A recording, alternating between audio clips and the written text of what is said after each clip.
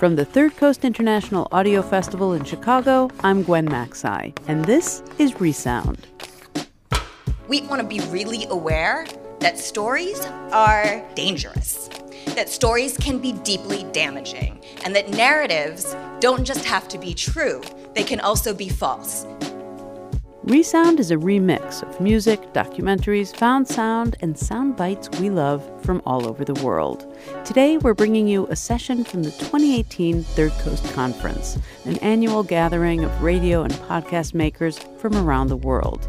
The work we do has the power to illuminate, but it also has the very dangerous power to be propaganda, even when we don't know it. And that's what we're trying to kind of shine a light on and make ourselves more aware of today. This session was called All Stories Are Stories About Power, even, as you'll hear, a story about Dunkin' Donuts. The lens through which a reporter sees the world inevitably affects their reporting, no matter how neutral they try and be. And reporters, editors, publishers, and other higher-ups settle into a framework of news and information, what to cover, how to cover it, how much airtime to give it, that they believe to be fair and unbiased. But is that even possible? And if not, where are we getting it wrong? This session, presented by Chenjerai Kumanyika and Sandhya Dirks, questions our assumptions and breaks open some long-held notions about power and bias in storytelling.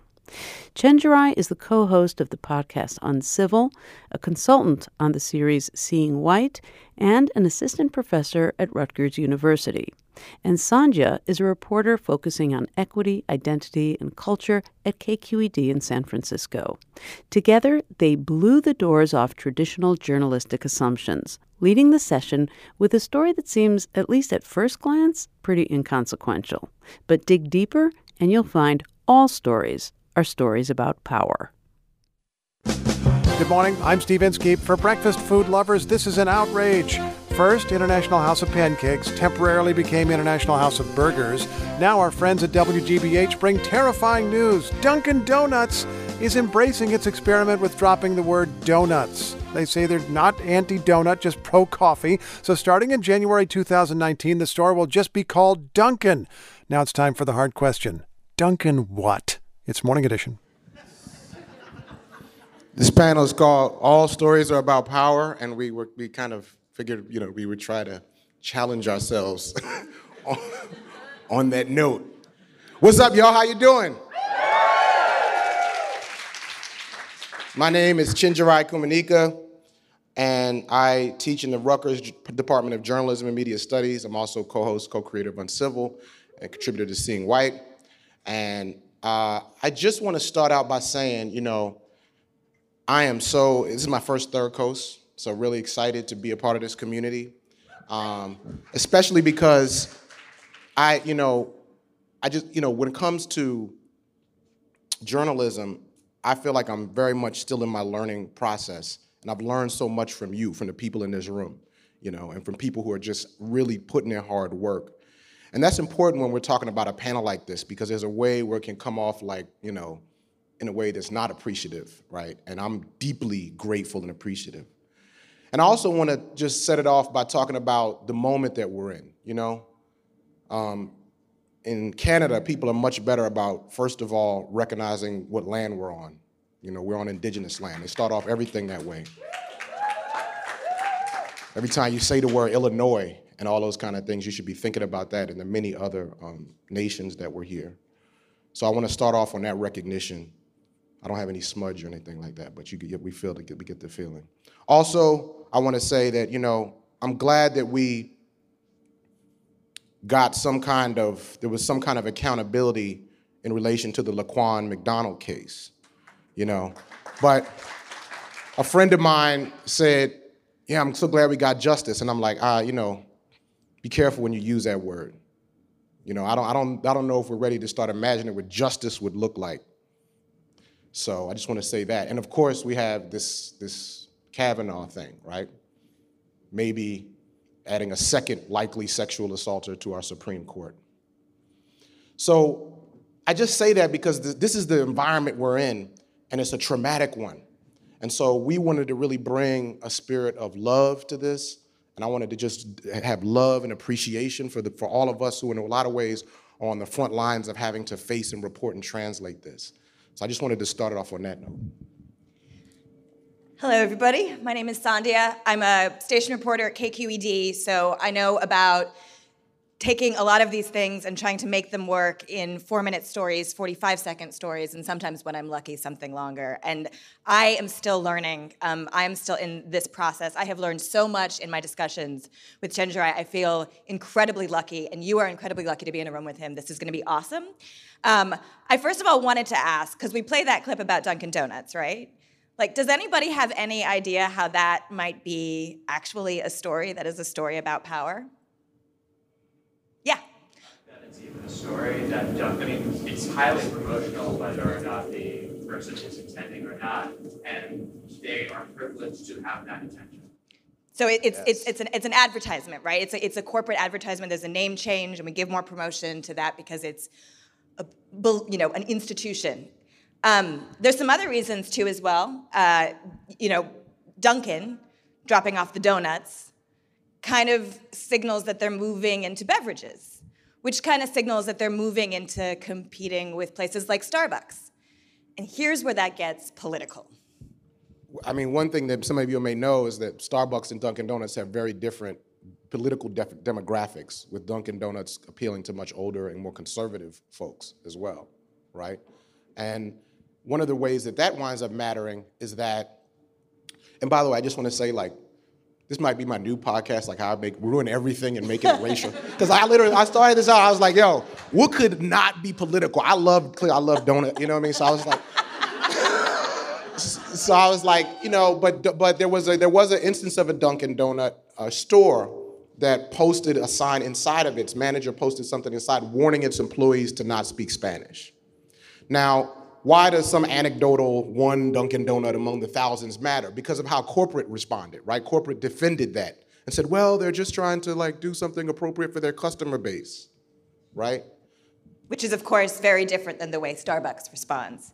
So a story that is just about a place trying to compete for revenue share is actually a story about politics. And our argument is that all stories are stories about power.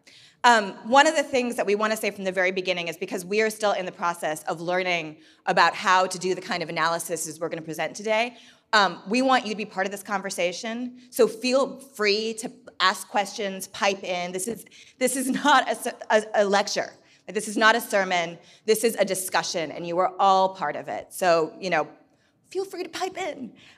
One of the things I wanted to ask in this room is, who here considers themselves a storyteller? All right. I love it. How many people in this room consider themselves people whose work is about narrative?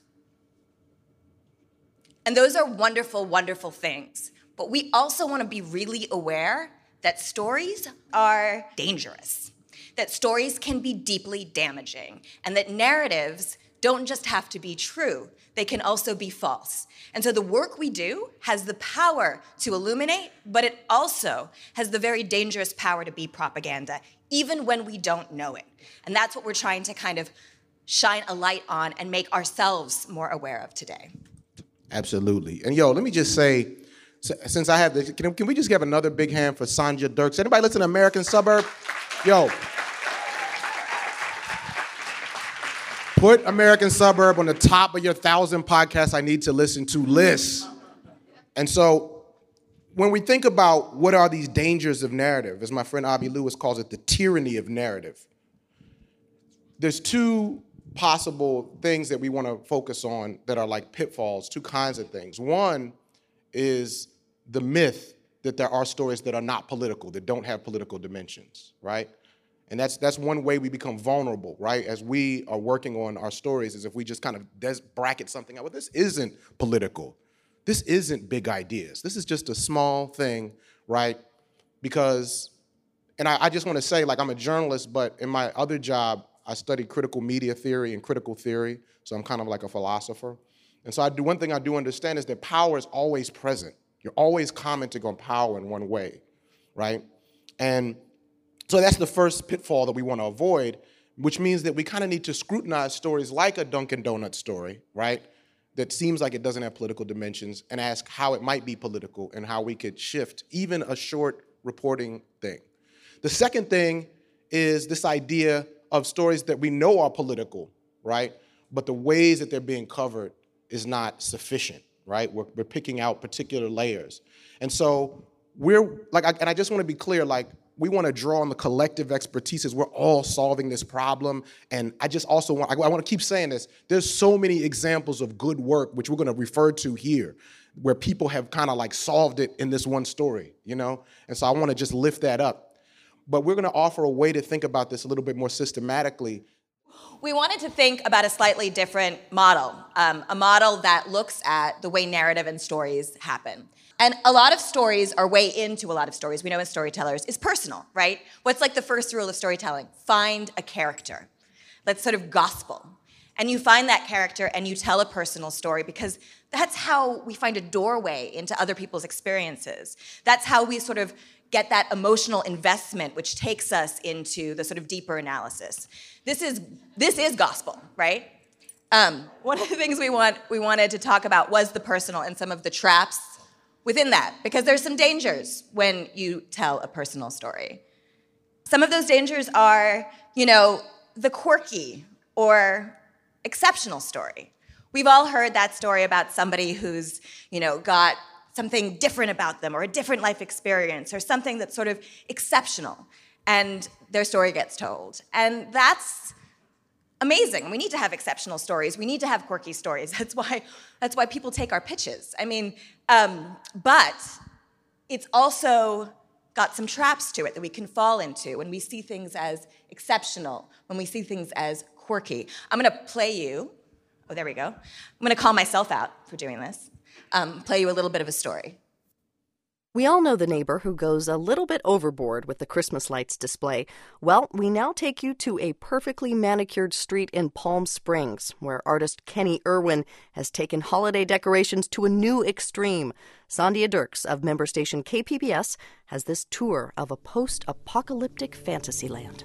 Walk into Kenny Irwin's Winter Wonderland, and you soon recognize it's not like anything you've ever seen before. Here is Santa's battle wagon, complete with 12 highly advanced robotic deer. And the reason why it has to use 12 deer instead of 9 is because it's a much heavier model of sleigh, and it's battle armored. So this is for everyone that's been on Santa's naughty list. And if you're on Santa's nice list? If you're on his nice list, and whatever you put on your list, no matter what, you're going to be getting a pink robot, whether you like it or not. Because in this world, in this story, Santa only gives robots to all the kids. Only pink robots. The world Irwin has created fills the grounds of his childhood home, 2 acres in which he has built colored statues of robots, aliens, and robo-Santas out of trash. He's bolted together microwaves, tennis rackets, and armchairs to create 30-foot-tall robots, and he's painted them in vibrant colors, like on what used to be the home's tennis court. This is Santa's elf village here. And basically you got post-apocalyptic, extraterrestrial, nuclear elves down here. It's like slight Donnie Darko meets, Transformers meets, Santa Claus. Santa Claus. A little bit of color and a lot of love. Courtney Scott is visiting from Montana. She says she didn't expect to find something like this in Palm Springs. It's a city better known for golf courses and mid-century modern homes. And you wouldn't necessarily expect Irwin to be the creator of this Christmas spectacle. It's not even his holiday. He's Muslim. I don't believe in the principles of Christmas, but I believe in the creativity that springs out of the holiday, which has nothing to do with Christmas itself. I just love the colors and the glows and the lights and all the funny characters and everything. Characters like a giant robot with a working microwave for a heart and a casino slot machine for a brain.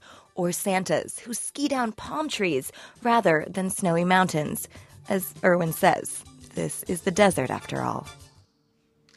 Okay, so that's obviously a quirky, funny story, and I pitched it to NPR, and they took it. But it also falls into some traps, because there's some context there you're not getting, right? This is this guy, grown man, lives with his father, who has a lot of money and has a lot of property, allows his son to sort of create these fantasy worlds, escape into them possibly. There's also some other things going on here underneath the surface. Kenny is, although he was raised Christian, converted to Islam. So much is happening, and yet I focused on the quirky or the exceptional, which really leaves out a lot of the more interesting, problematic, and power dynamics of the story. So that is one major trap of, the personal story.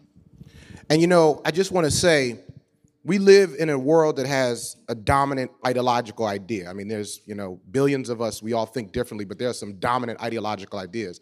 And the dominant way of knowing the world is personal and psychological. So one way to think about this is, for example, the way we think about police, right? Police, in our dominant ideology, everything is about the individual police officer. What is in this person's mind, their attitudes. It's also how we think about racism, and we talked about this a lot on Seeing White, right? So by default, you're always in the personal, right? That's where you are. That's where you're going to be unless you're actively resisting this, right? And I want to be clear, right? Like, the personal is important. This is not to debunk let's nobody tell personal story. That is not, please don't tell people that's what Chinjaraj left here is telling you. Somebody's going to say that.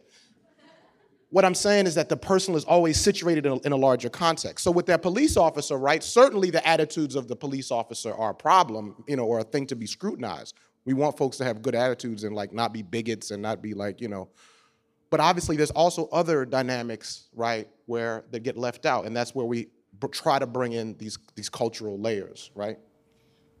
But I just want to mention two more sort of traps that are within the personal. And one of them is this sort of the primacy of psychology, right? There's a lot of kind of work that's done, or, think about a TED Talk where it's like, you're thinking this way. If you just thought this way, you could change your mind. But the amount of privilege it takes to be able to just think your way out of a problem is staggering, because we live within systems and structures. So this primacy of psychology, this idea that we can think through things and we can think ourselves into change, is a dangerous trap.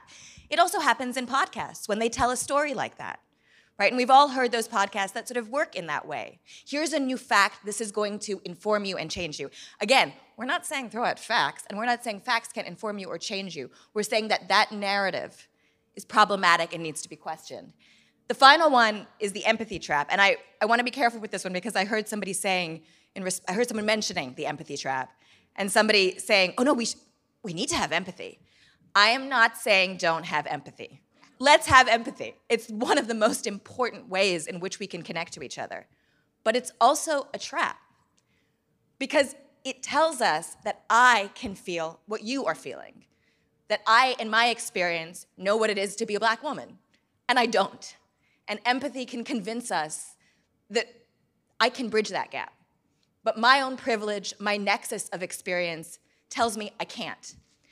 And so be careful when we use empathy, because it can lull us into a false sense of security, because it's what we want, right? We want to be able to empathize with other people, to reach into their lives. So I'm gonna play another example here of what I would call the empathy trap. It's Friday and time for StoryCorps. Today, the launch of a new project. It is called One Small Step, and it's an effort to bring together Americans with differing political views. After the 2016 election, Joseph Weidknecht went to a Trump protest in Austin. He showed up with pro-Trump signs and a Make America Great Again hat. Amina Amdeen, a Muslim student at the University of Texas, was one of the anti-Trump marchers. They came to StoryCorps to remember the moment that brought them together. I noticed you with the hat, and I noticed that you were surrounded by some people, and I noticed that they were being kind of threatening. I heard a click of a lighter right behind my ear, and there were about 3 people trying to light my shirt on fire with lighters. And then somebody snatched your hat off your head, and that's the point where something kind of snapped inside me, because I wear a Muslim hijab, and I've been in situations where people have tried to snatch it off my head. Wow. And I rushed towards you, and I just started screaming, leave him alone, give me that back. I don't think we could be any further apart as people, and yet it was just kind of like this common, that's not okay moment. So I want to say, first of all, I love StoryCorps. Like, their stories make me cry, and so many of them are amazing. So this is not... Love for StoryCorps. This is not to drag StoryCorps. But that story tells us that those two people can find each other without any discussion of anything else that is happening underneath the surface. That her experience as a Muslim woman, a hijabi in this country, is somewhat similar to his experience as a white male Trump supporter. And that is dangerous. There's something else going on in the story that's about that second level, outside of personal, that's about cultural.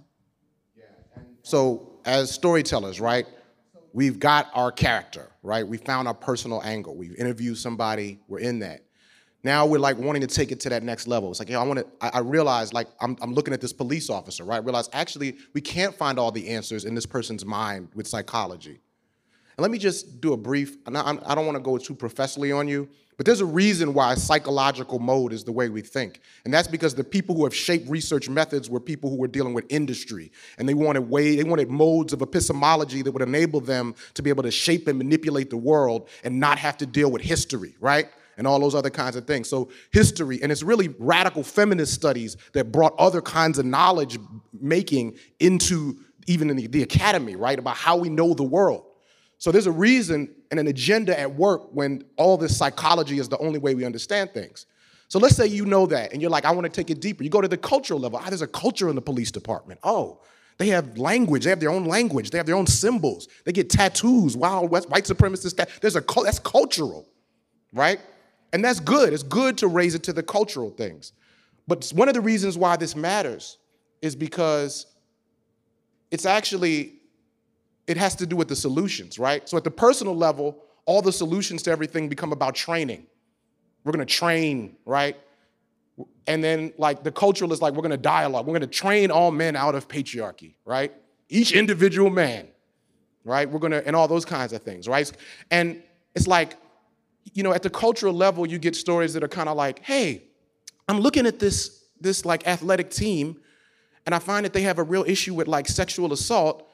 And, you know, but also, maybe let's just look at, you know, men and women are different. They have different cultures. Women like to knit, you know, and men like to play football and break things. So maybe if we just have the men and women come together in like maybe the male knitting thing, we'll fix all the sexual assault that way, right? Maybe if I just eat with Muslims, you know what I'm saying? I can solve all the problems that way. And you're dealing with a culture where people want that to be the solution. A certain section of people don't want to have to face structures, right?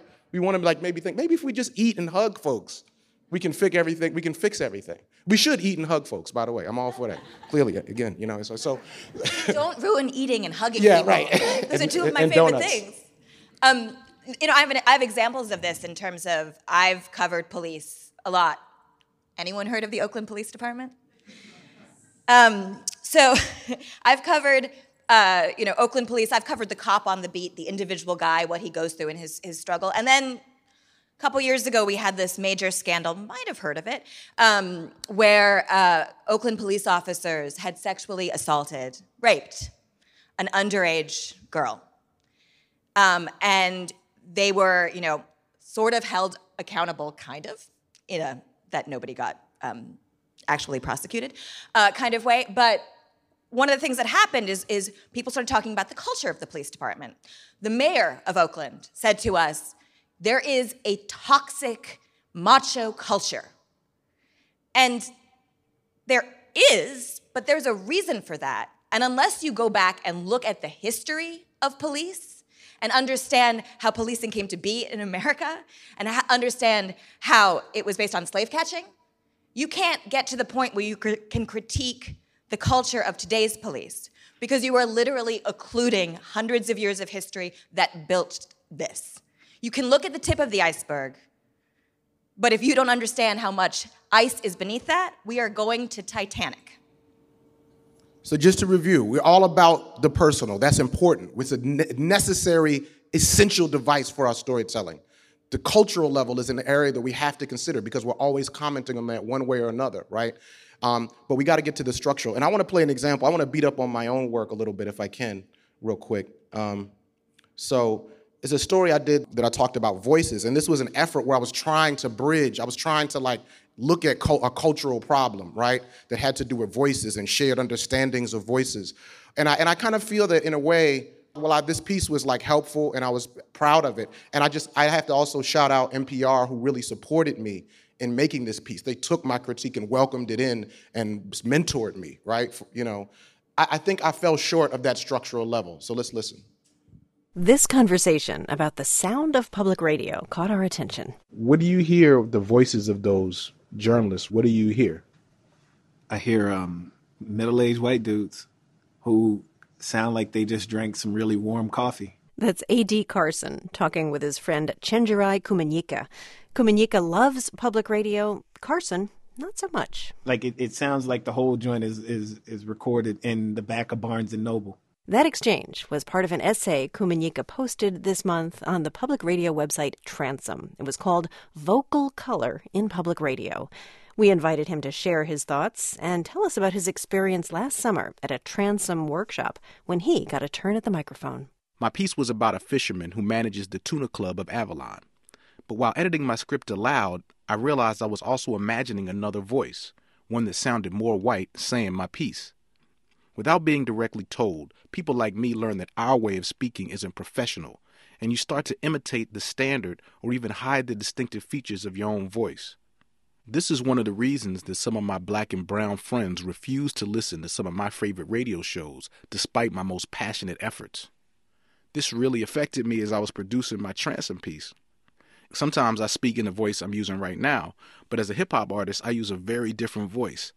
Check out this verse I wrote right after I found out that no one would be indicted for Eric Garner's death. I can't breathe, hear my brother dying. Every day another name, another mother crying, oh Lord. So the question is, how can I bring that kind of voice into my efforts as a radio producer, right? Now compare that to how I sounded on my first piece for the Transom workshop. For John, losing a fish is no small thing, because John is a fisherman with a capital F. Fisherman with a capital F. What does that even mean? So what bothers me most is the way I'm inhabiting my own personality. My voice sounds too high, and all the rounded corners of my slang are squared off.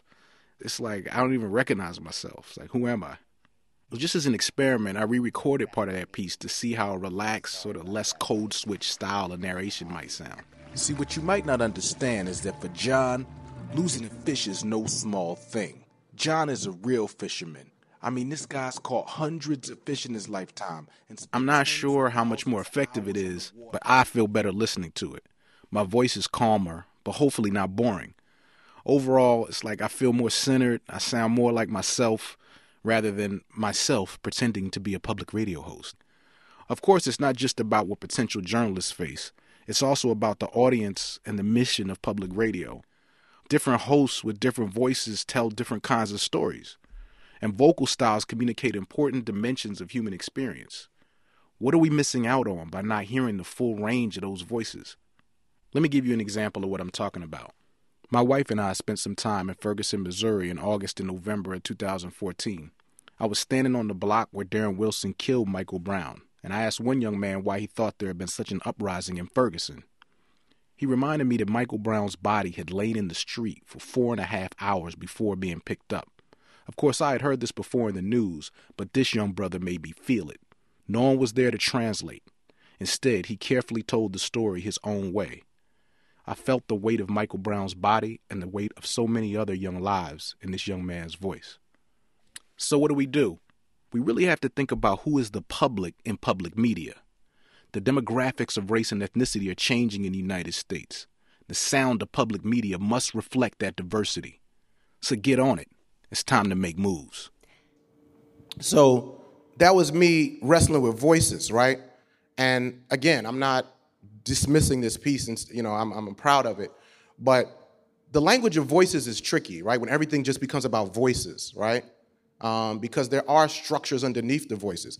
And one of the things we get into is at that cultural level, we see this whole issue of diversity and inclusion, and we start to begin to understand why diversity and inclusion, like the conferences I've been hearing about and interested in, talk about decolonization. The question is, what are we diversifying, right? What are we? That's the question you got to ask. What are we really diversifying? Because if we're diversifying an incredibly oppressive structure and making sure that at every level of that oppressive structure, there's just like a lot of people of color and some queer folks, right, helping to administrate the oppressive structure, right? I don't know if that's what we want. You know what I mean? I mean, I'm gonna be careful because let me duck before I say this, but like I'm all excited about, like, I'm excited to see Beyonce get wins, but I also am interested in like what Beyonce's like the low line people that work with her, what's up with them, right? All these black CEOs and all these other things. So diversity in the cultural level gets at part of it, but there is a way, and all of us who are people of color or women know that you have been invited into places, right? So that your presence and your success can actually be used against the masses of your people. This is something the critical race scholar Derek Bell said. He said, you will be used against the masses of your people, and you need to wake up every day, look in the mirror, and ask that. Anyway, so cultural has some pitfalls, there's deeper levels, and we gotta get to history, as Sonia said, we gotta get to economic practices, and we gotta get to laws. I was actually having a conversation with some people at lunch today, and we were talking about like editors and how important they are, and how some of like the worst, kind of most sexist behavior we've gotten is from women editors. I don't know if that's true for any of you, but I think that's a thing that can happen. And that's exactly the problem with diversity in name only, right? When you diversify a newsroom, which we need to do, please don't stop doing that also. Yes, more. Yeah, like, more diversity. And more editors of color. But that's not enough, right? Because if the system is flawed and fractured, then the things that happen in the system, that is the ultimate control, right? That is the hyperstructure. That is the scaffolding.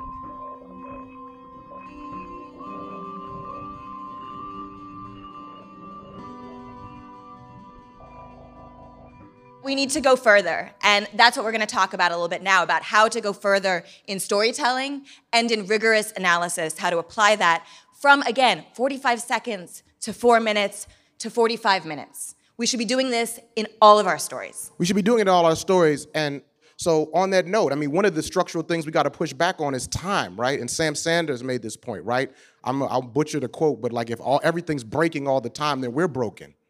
I see that as very resonant with what we're talking about, because if you want to get to those structural layers, right, those deeper historical layers and back away from the shackles of urgency, then you have to have time to report. So we all know that these kind of stories have to do with like who's running the funding and the funding structures and the 24-hour news cycle. We know why it is, right? It ain't like all of a sudden all journalists just woke up and said, I want to stop doing deep investigative stuff.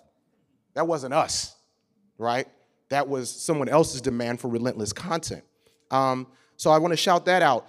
Stan Alcorn was talking about just the importance of, like the story structure. And he said, don't just fact check he said, okay, let me get this right. He said, don't just fact check your story, fact check your analysis, right? Every story delivers an analysis. It makes a commentary about how power is working. Right? So you got to actually say, ultimately, what is the point of this, right? And that's hard. As on civil, I think a lot of times on civil and stuff I've worked on, we don't get it right because you have to get in. A lot of this stuff is down in the weeds. You're revising. You're looking at sentences and words and moments and the stuff clear, and you can lose sight of what the analysis being delivered is, right? So I think I want to shout that out. So just thinking critically about this both sides thing, and all that kind of, that we know how much, again, multiple perspectives, I'm here for that. But, yeah, we know the violence that's been done under the both sides mantra, right? Both sides can become whataboutism, right? And it tends to. And, the old mantra, like, if somebody says it's raining outside and somebody else says it isn't, you don't interview both of them and put them on the radio. You go outside to see if it's raining. We want to add to that, and you find out why it's raining, right?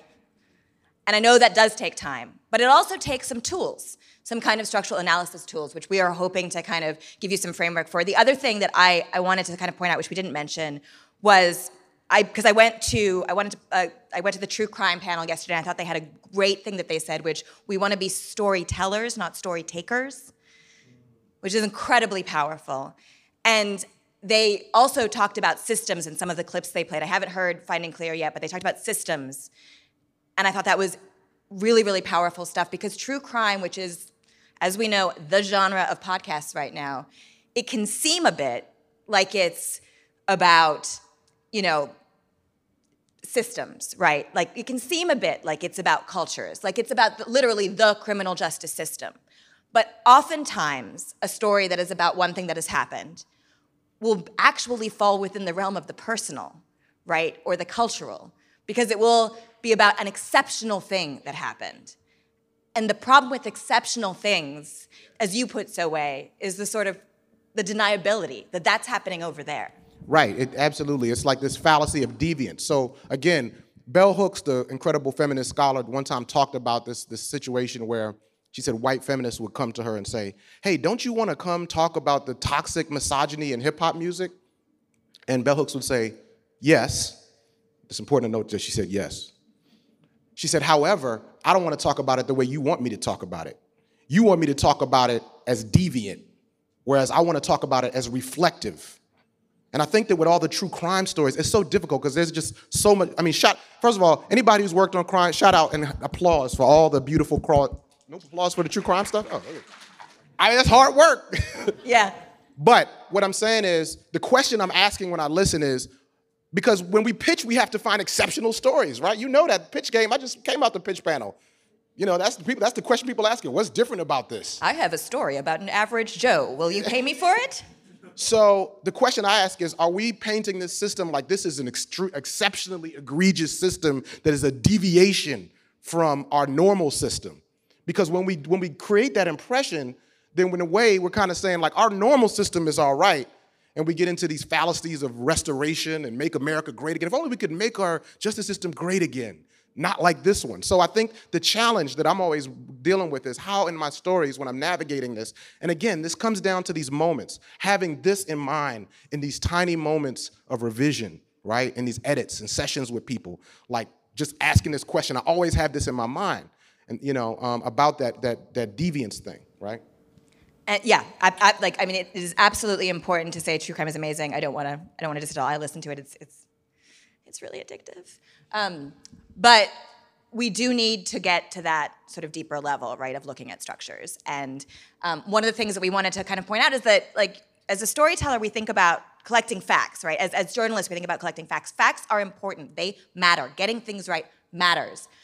But the choices we make with those facts, which ones we deploy, who we choose, to be in our stories, who gets to speak, what we have them say, all of those choices are really important. I want to give an example. I was reporting on the murder of a young 18-year-old woman named Nia Wilson on a BART platform in Oakland this summer. And I was doing a 45-second spot about the charges that were brought against the white man who stabbed her and killed her. And I wrote up in my initial draft that she was black, she was a young black woman, and he was white. But there wasn't enough time because my editor wanted to get into the nitty-gritty of, what was happening with the charges.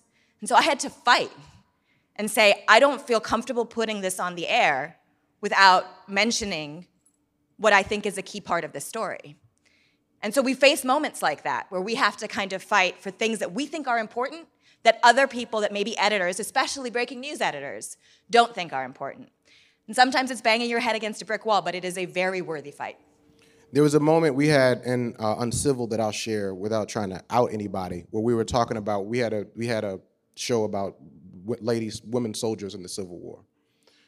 And the person who wrote a line that was basically saying, like, talking about a particular character, this woman was a real soldier. She wasn't just, like a nurse or something like that. It wasn't quite that harsh, but it was something like that.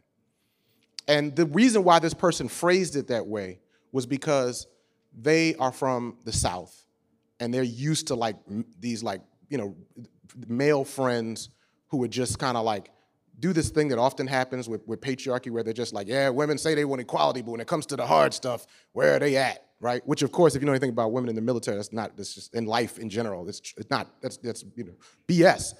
But so I understood why the person wanted to have that line in there, to show these women in the Civil War were doing the hardest gun-bearing work, quote unquote hardest work. But that was exactly what I stuck on. I was like, that ranking of what kind of work on the battlefield is important, right, is not acceptable, right? Especially because the nurses were actually more important than anybody else in the Civil War. Most people in the Civil War died because of gangrene and all that kind of stuff, right? They didn't die in these glorious bullet ways. And just that whole idea about gender and work. Now, mind you, this was early on in my career before I understood that journalists only understand what's the new writing. So I was like waxing real academic. I was like, yeah, guys, it's like gender ranking and roles. And it's like, you guys got to read like, you got to read like some Judith Butler. I mean, this line is all, and what is the sentence change to fix this? Right? But, that was a moment where I had these different things. And in other words, in trying to make this what I thought was one political intervention, we're always reflecting on deeper structures. Every knitting needle is a sword if you carry it right. Right. Yeah. All right. So I want to kind of give another example, and I'm going to call out NPR right now. So I don't know if you were listening to the Kavanaugh hearings last week, and a lot of people noted the way in which Anita Hill was talked about in the way that Dr. Christine Blasey Ford was talked about is more believable. And obviously, we know that there are coded ways in which that actually means something. And I think as journalists, we should say what those things mean and really question coded language, because coded language is not objective language, right? And as our job is to be objective, let's truly be objective. But that stuff, that bothered me, bothered a lot of people, but that wasn't what bothered me the most. What bothered me the most was when Nina Totenberg said, well, but this confirmation hearing, it isn't about race, thank God. That is not objectively true. And as journalists, it's really important for us to consider what is objectively true, which is that race is a construct, and everything is about race. I'm a race and ethnicity reporter, but I cover everything because that should be the framework of all stations. That should be the basis. There shouldn't be race, ethnicity, and identity reporters. All stories are about that. And so we need to really question our assumptions of what objective facts are. This is not to say we shouldn't be objective. I'm a reporter. I believe in truth. I just think what we've called objective truth isn't objective truth. 100%. Because, again, so much violence has been done using the professional language of objectivity, right? So many voices have been silenced, saying, well, that's not objective. You don't have both sides. You're not getting enough perspectives. So this has made someone like myself almost at different times want to get rid of objectivity, right? Or even I couldn't have made the kind of podcast I make under the professional understanding of objectivity, right? However, this current era we're in politically has made me really come back to value objectivity. I don't know that I would say we have to recuperate it because I don't know that we ever had it per se, but to me, there is some facts, and we have to at least operate as though there's some kind of actual, a truth out here that we can get into. But the other thing I know is I teach journalism and media studies, and I see that in a lot of journalism programs, when students get to my class or certain classes, that's the first time they may have had critical disability theory and critical disability studies. It's the first time. You can go through your whole education. They haven't really read. They're like, socialism is kind of like, I get it. We don't like rich people or something. They have not read any of the first documents or deep study that has been done in that tradition. They haven't read any radical feminist theory. They haven't read any radical queer theory. And I just want to say, now mind you, no one feels more deficient in my knowledge of these things than me. I'm always in an ongoing deficit and hunger and curiosity in that quest for knowledge. But if we as journalists aren't literate with those things, I'm not saying you have to agree. I'm not here to tell people what they got to agree with. If you ain't literate with those things I just mentioned, you're not equipped to figure out what's objective. And we're not equipped to do our jobs. And that's, it's funny because I was at a panel earlier today and someone asked, and it was a good question, if I'm in a group of white, if I have an all-white journalism unit and we have to report on race, what do we do? And of course, the first answer is, why do you have an all-white unit, right? Fix that is the number one question, number one issue. But I also thought about this. So much of the ill critical race theory that I start, like whiteness studies, there's a lot of white scholars in there who are doing that. There's so much you could learn. You as a white person can become an expert in those things. I don't think biology determines what you can become an expert in. You know what I mean? I mean, I listen to people of color and marginalized people to hear what we have to say because we do carry certain knowledges. Women carry certain knowledges, but that don't make you an expert. You got to study, and so to figure out what objectivity is, and I think our objectivity is a better objectivity. I think that the kind of stories, when you listen to Code Switch's story, for example, because I want to give some examples of people that got this right. Code Switch did a story called The Other Storm on Puerto Rico by Adrian Florido, who I worked with at KBS, and is an amazing reporter. Pues soy una estudiante del Departamento de Comunicación Teleradial en la Universidad de Puerto Rico en Arecibo. Before the break, we met Leslie Oyola Rivera. She's a student at the University of Puerto Rico. Tuition there went up, and she can't afford it. And she blames something called the Fiscal Control Board. Adrian, what is that? Well, technically, the name is the Financial Oversight and Management Board for Puerto Rico. I don't think that story is good because it's radical. I think it's good because it's objectively a better explanation of the situation. You know what I mean? When I listen to the story that The Daily did on the sexual harassment in the Ford plant, right?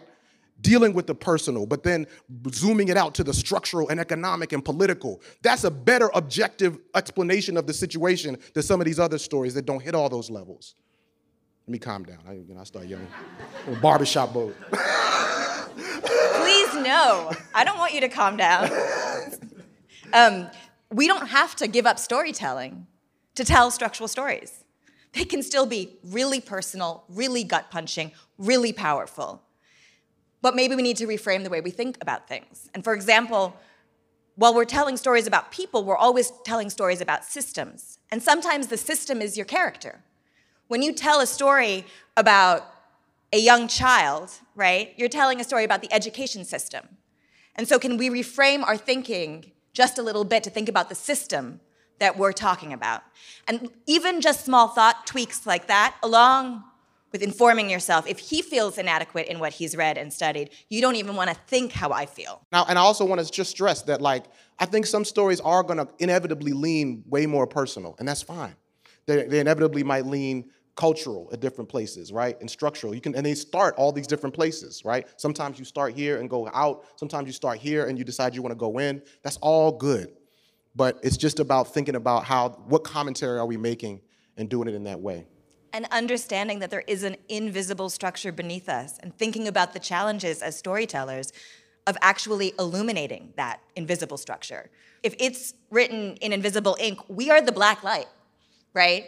And we can make that shine. We wanted to talk about a couple other solutions. Yeah, well, I mean, this example, this is like a snippet from the intro of Seeing White. What I think was interesting about this is that, typically we start out with a character, right? And, the initial problems that we pose are very close to that character, right? Which is, I think, a great narrative device because it draws us in and helps people to follow what's going on. And then we get bigger. But sometimes the bigger problems that we get don't actually hit the structural. So what John did, he set up the mission of Seeing White in a way that I think that one of the best things that he did was this right here, because once he set up the mission, he gave himself permission to go at it and ask these deeper questions. I'm John Biewen. It's Scene on Radio. The race beat in American journalism usually involves pointing our gaze and our cameras and microphones at people of color. That goes for me, too. Over several decades as a reporter and documentary maker, I've told the stories of black folk from Chicago to the Mississippi Delta, Latinos from North Carolina to the apple orchards of Washington State, Native Americans from the Navajo Nation in the Southwest to Ojibwe country up north. I'm proud of a lot of that work, but if I think about how I built those stories, I've often treated whiteness like the proverbial elephant in the room. You might hear about some white individuals or white-run institutions, the alleged bad apples, the discriminators. But like most American reporters, I've usually left white people as a group, the white race, unnamed. In the coming batch of episodes, a series we call Seeing White, turning the lens around, looking straight at white America, and at the notion of whiteness itself. Where did this idea of a white race come from? God? Nature? Or is it man-made? And if somebody manufactured the idea, why? For what purpose? How has the meaning of white changed over the centuries, and how does it function now? No, but I mean, that shows you that if you are a white journalist, you don't have to not talk about race, right? If you look at structural analysis, you can do that. And we can think differently because we're not thinking about one thing in one category and one thing in another. We're understanding that we're all part of the system. We do want to offer you a couple more solutions because we're not just here to kind of tell you how terrible things are. Find the system in your story, right? That's something you can identify that right off the bat. And that way you'll know what you're talking about. That will change the way you can think. It's changed the way I think about my stories almost entirely. This is an idea that I want you to talk about it because you kind of gave me this idea of doing this power narrative edit or check-in as part of the editing process. Not just like at the beginning of the process, find the system in your story, but at the end of the process, how do you go about checking yourself, right? Basically. Right.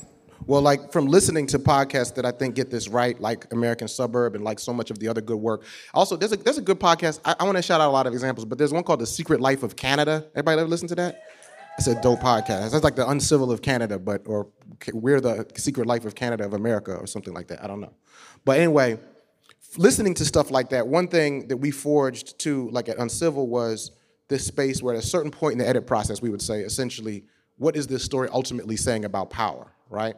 Because, and the reason why we have to do that is because we do, in a way, let our characters lead and let the story be organic and go where the story needs to go. So there is a certain way in which we submit to the story, because otherwise it'll just be ham-fisted propaganda that I would make. But the reality of it is at a certain point, even in that process where you're letting the story lead and doing what's gonna work, we would stop and go, what do we think this is saying about these larger systems at this point? And just having that check-in is a really important moment. It might result in like a sentence being different, a couple of words being different. You know, it's not like you got to change the whole structure of your story. It might add into you looking for a different piece of tape, you putting in some archival, or just how you end it, you know, but it's like, it makes a huge difference. And it's those little changes that, you know, that sentence or that phrase might be the thing that rings in somebody's ears and transforms them. And I want to be clear, because we really want to unleash the power of narrative. I don't want to sound like we're beating up on narrative, right? So, yeah. Narrative is everything to me. And so it's how to make it better. So we started this off by saying all stories are stories about power. What is the power dynamic in your story?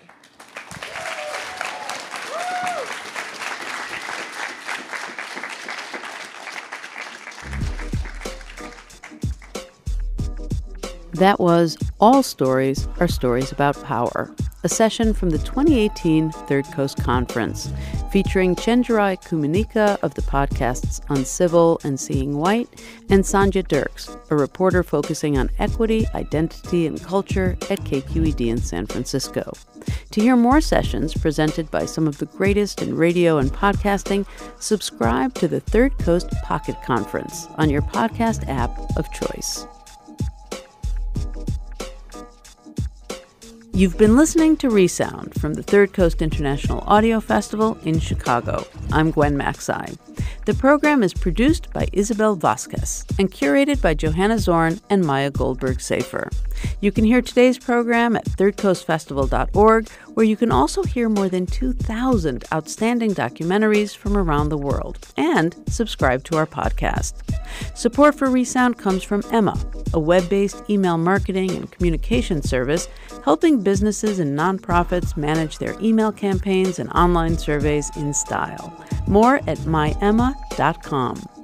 The Third Coast International Audio Festival is a nonprofit arts organization made possible with lead funding from the Richard H. Driehaus Foundation and the John D. and Catherine T. MacArthur Foundation.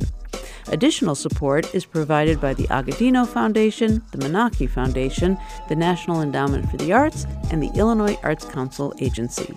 Special thanks to our many individual contributors from Chicago and around the world. The Third Coast Festival, now an independent arts organization, was originally founded at WBEZ Chicago.